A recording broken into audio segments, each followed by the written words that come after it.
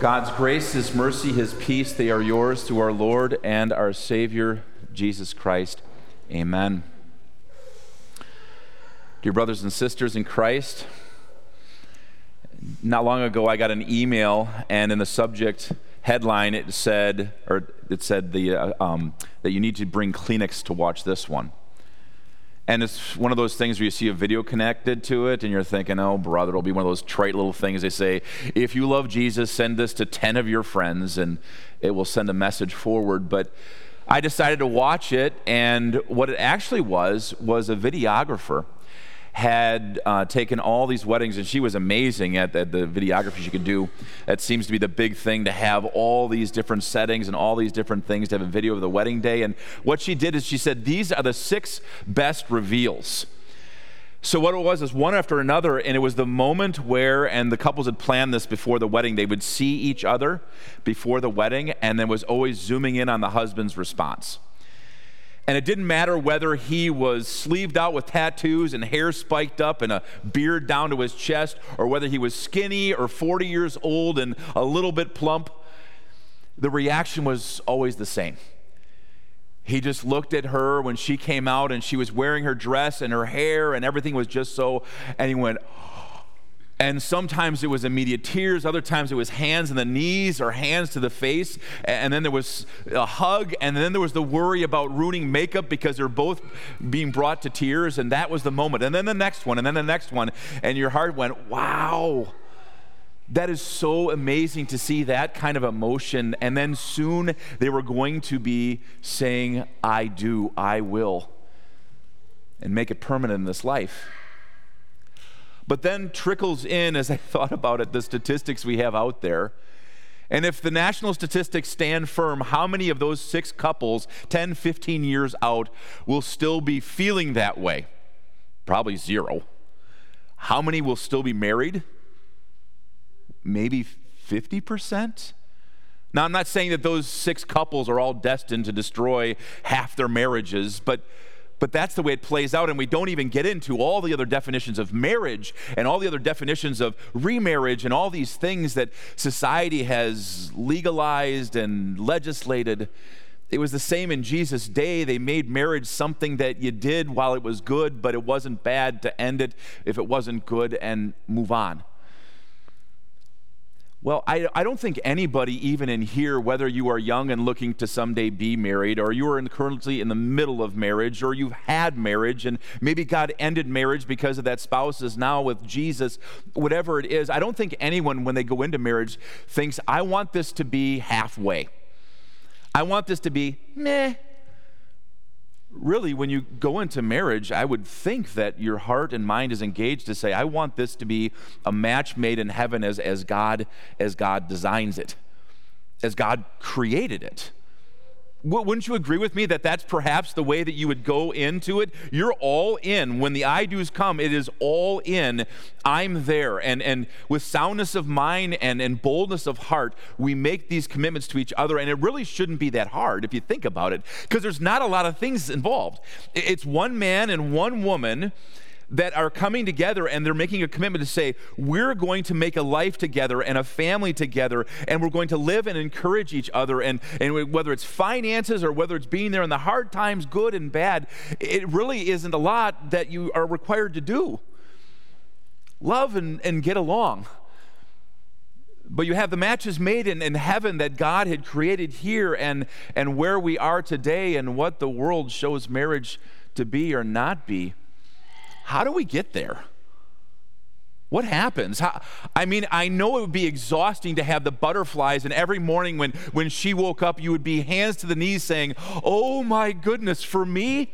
And she would look at you with hair sticking up unshaven and say, for me? Oh my goodness, right? That would be exhausting. But how do we get to where we are? It usually isn't one big bad thing. It isn't like you could blow up a marriage very quickly by doing something dumb. That is possible, and it has happened. But usually it's small little things we do and think and say, and we hang on to these things, right? Because I would guess you don't take steps without thinking. I mean, sometimes you do, but usually they're justifiable because this happens, so I do this, and then we hold on to these things, and then these things become other things, and then they lead to other things and reactions, and all of a sudden side effects happen and become present, and they're unresolved. And what is it that takes us from a match made in heaven to what we experience here today? I'll just throw a few out there. How about this?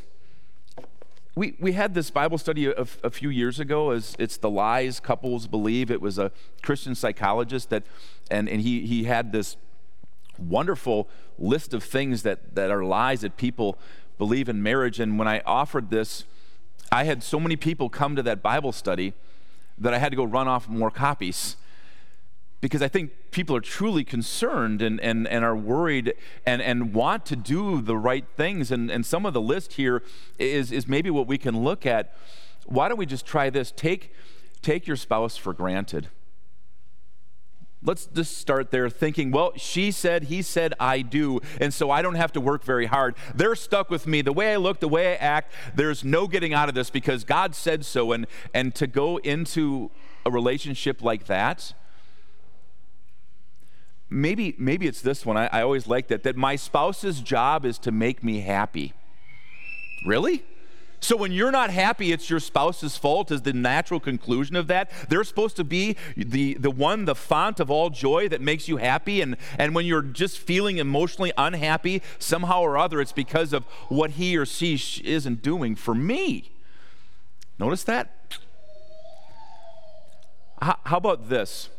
In conversations with each other, why don't you try at work to a fellow employee to say the same things and act the same way you do to your spouse when you were frustrated and you were angry? How long would you last at that job? Especially a guy to a girl. Can you imagine what HR would do with that? That would be prosecutable. You would be out on your ear, but to only the person that we're here to spend a lifetime with, to make a life with, we speak like that, we act like that. And we can go down the list that you can personalize. I'm sure you could add more, but there's one more that really plays into the lessons for today, talking about the value of children and kingdom and the value that Jesus puts on children. Try this. Value your kids more than your spouse. Whoa, the world says. We're all about kids, right? Because they're precious and we want to raise them and train them in the way, but God gives a list, and this is the list. It's God first, then it's your spouse, then it's your children, then it's your job and your vocation. And when those things get mixed up, there are problems that arise, and it happens. You can see it. And as much as we think that if we put everything into the kids and we both are doing that we are doing the right thing, kids come and go because you get empty nested. And then you look at each other saying, who are you?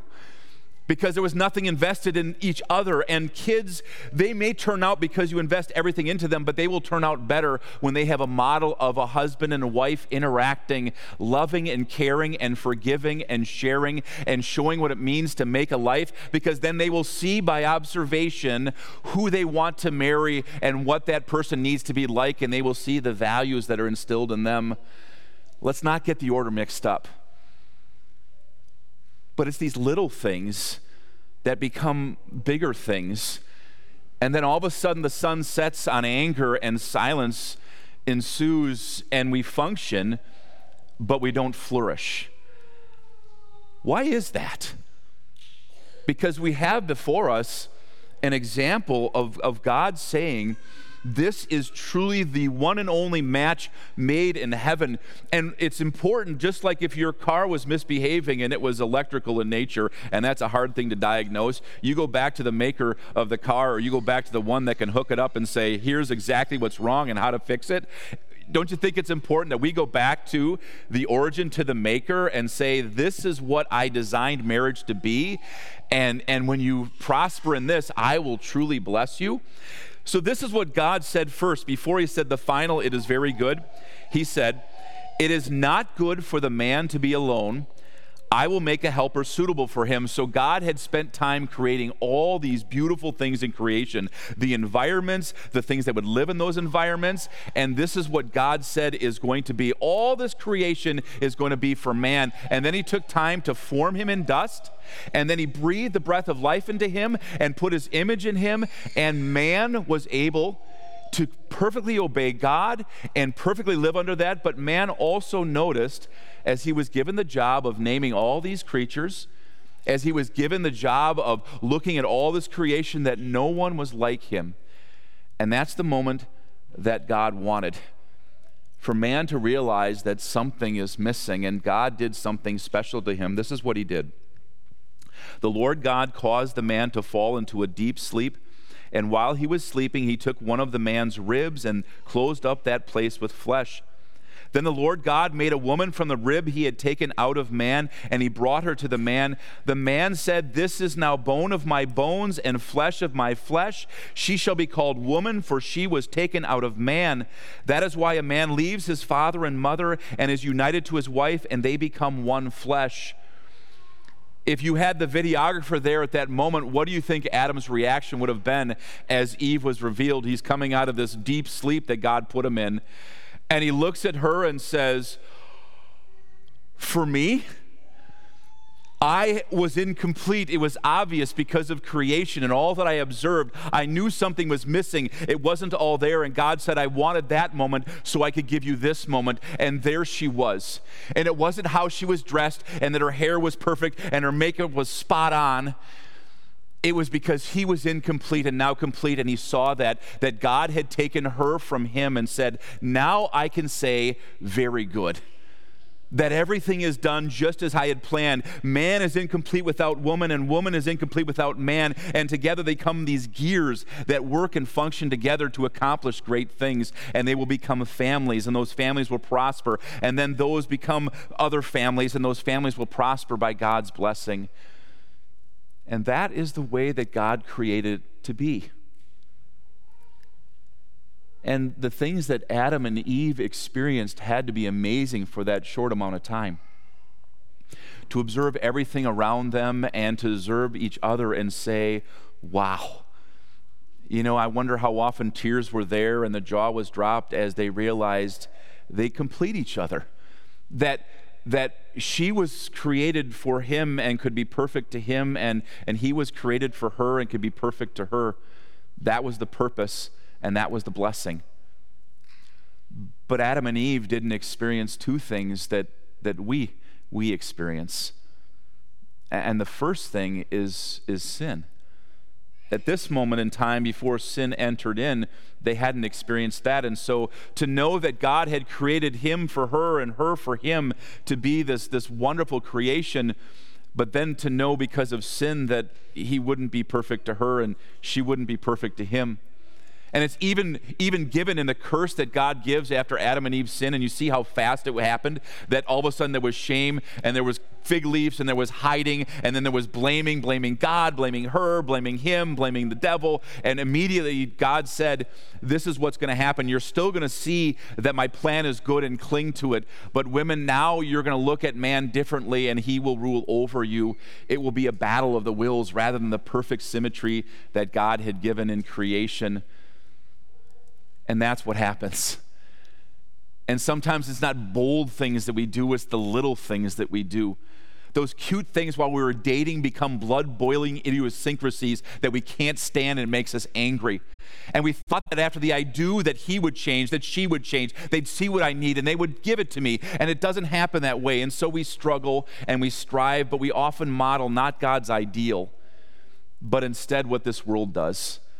This world says, this world gives marriage parachutes that if it gets bad, pull the cord, jump off the ship, it's going down. This is what the world does. It says, you know, you deserve what you get. So you choose wisely, and if you don't like what you get, then choose someone else. And it's in the back of our mind, and we go there. But there's one other thing that Adam and Eve didn't have at this point that we have today, and that is the Savior. And he comes to you today and he says, I see it. I know it. I know what I created you to be, and I know what I created you to do, and I see what has happened, and I know why you do it because I search the deepest corners of your heart. And I call upon you today to do this, to come to me with all that there is there. Anything that you have brought into the sanctuary today, give it to me, because that's why I came, to take it all away. Every sin, every time that you made your family less than it is supposed to be, every time that you did this to your spouse and expected to be treated differently because of the way you're acting and she's acting, or whatever the blame game is, whenever you gave the silent treatment or pouted as if you were the victim, give it to me. Every bit of it. I take it away from you and I clean the slate. I take it into my own body. It's punished before your God. It is not yours anymore. You are not guilty of it. There is no shame that belongs to you. And now with this in me and away from you, I give you one more thing: power. Because you know what has just happened? You have been given sacrifice and love that this world does not know. It is only something that you receive by faith. It is so unlike the way that we are because of sin. It is so unlike the way that we are coached to be in the world. It is so unlike the examples we have around us. And yet, what does Jesus do? And says, here, whatever it takes. I didn't do any of it, but I take it away from you. I will take the blame, all of it. God, punish me in their place so that they can have love and peace that I want for them, and may it flow right into their marriage. Give it to Jesus today. Come to his supper and receive from him the thing that says all is well between you and your God. And then go and bring that same love and forgiveness into every relationship you have. And if we're talking about marriage specifically, let's talk about marriage. Bring it there, guys. Bring it there, ladies. Adam, when he saw Eve, just burst into this poetry of for me, bone of my bone and flesh of my flesh, she was taken out of me, and now for me you give she. I am man, out of man comes woman, and this is the way it is to be. God, it couldn't be any better. I couldn't be any more blessed.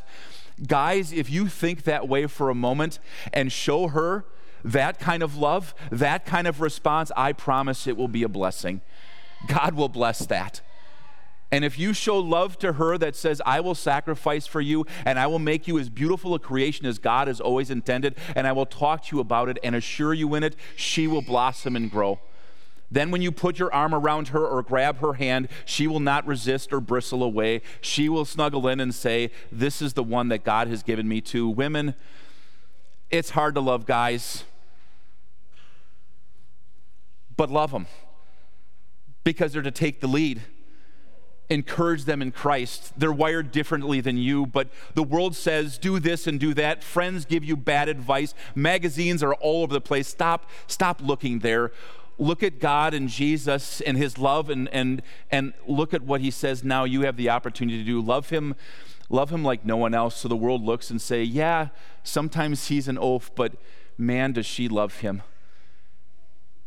Isn't that what we're called on to do? To love one another, and as God models that to us, he says, I am the groom, you are my bride. Every wrinkle, stain, and blemish has been taken from you and given to me. And he looks at us, and his hands go down to his knees, and his hands go to his face, and says, for me, as he looks at you, he couldn't be more blessed. So now you to each other, husbands and wives, be Christ to each other. That is what God has promised that he has put in your heart today, and it will bear fruit in your family, and kids will be blessed, and families will be blessed, and society will be blessed, and workplaces will be blessed, and then your light in a world of darkness, and they will see it, and they will be blessed too, because that is what God has designed from the beginning. That's where God invests his power and his love, and that's what assignment God has given to you. So maybe we can create a different list coming out of the sanctuary today. A list that says to husbands, how can I let this woman know that she is the most blessed thing that God has ever given me? God created her for me. What can I do to show her how much I appreciate God in this creation? as I serve her. And ladies, to see the man that is next to you and to embrace him and to love him and to see his needs and to see how you can give him what he needs. He is created by God for you. Can you see that as a wonderful creation that God has made, and together encouraging each other on in this love and forgiveness that Jesus brings? I can promise you this, that marriages like this that strive to be matches made in heaven, Jesus will bless with his love and forgiveness to make these marriages the best that they can be this side of eternity. May God grant it. Amen. Please stand. Now may the peace of God that is ours through our Lord and Savior Jesus Christ move our hearts and lives to express that same love and forgiveness and sacrifice in the precious relationships, Lord, that you have placed all around us. Amen.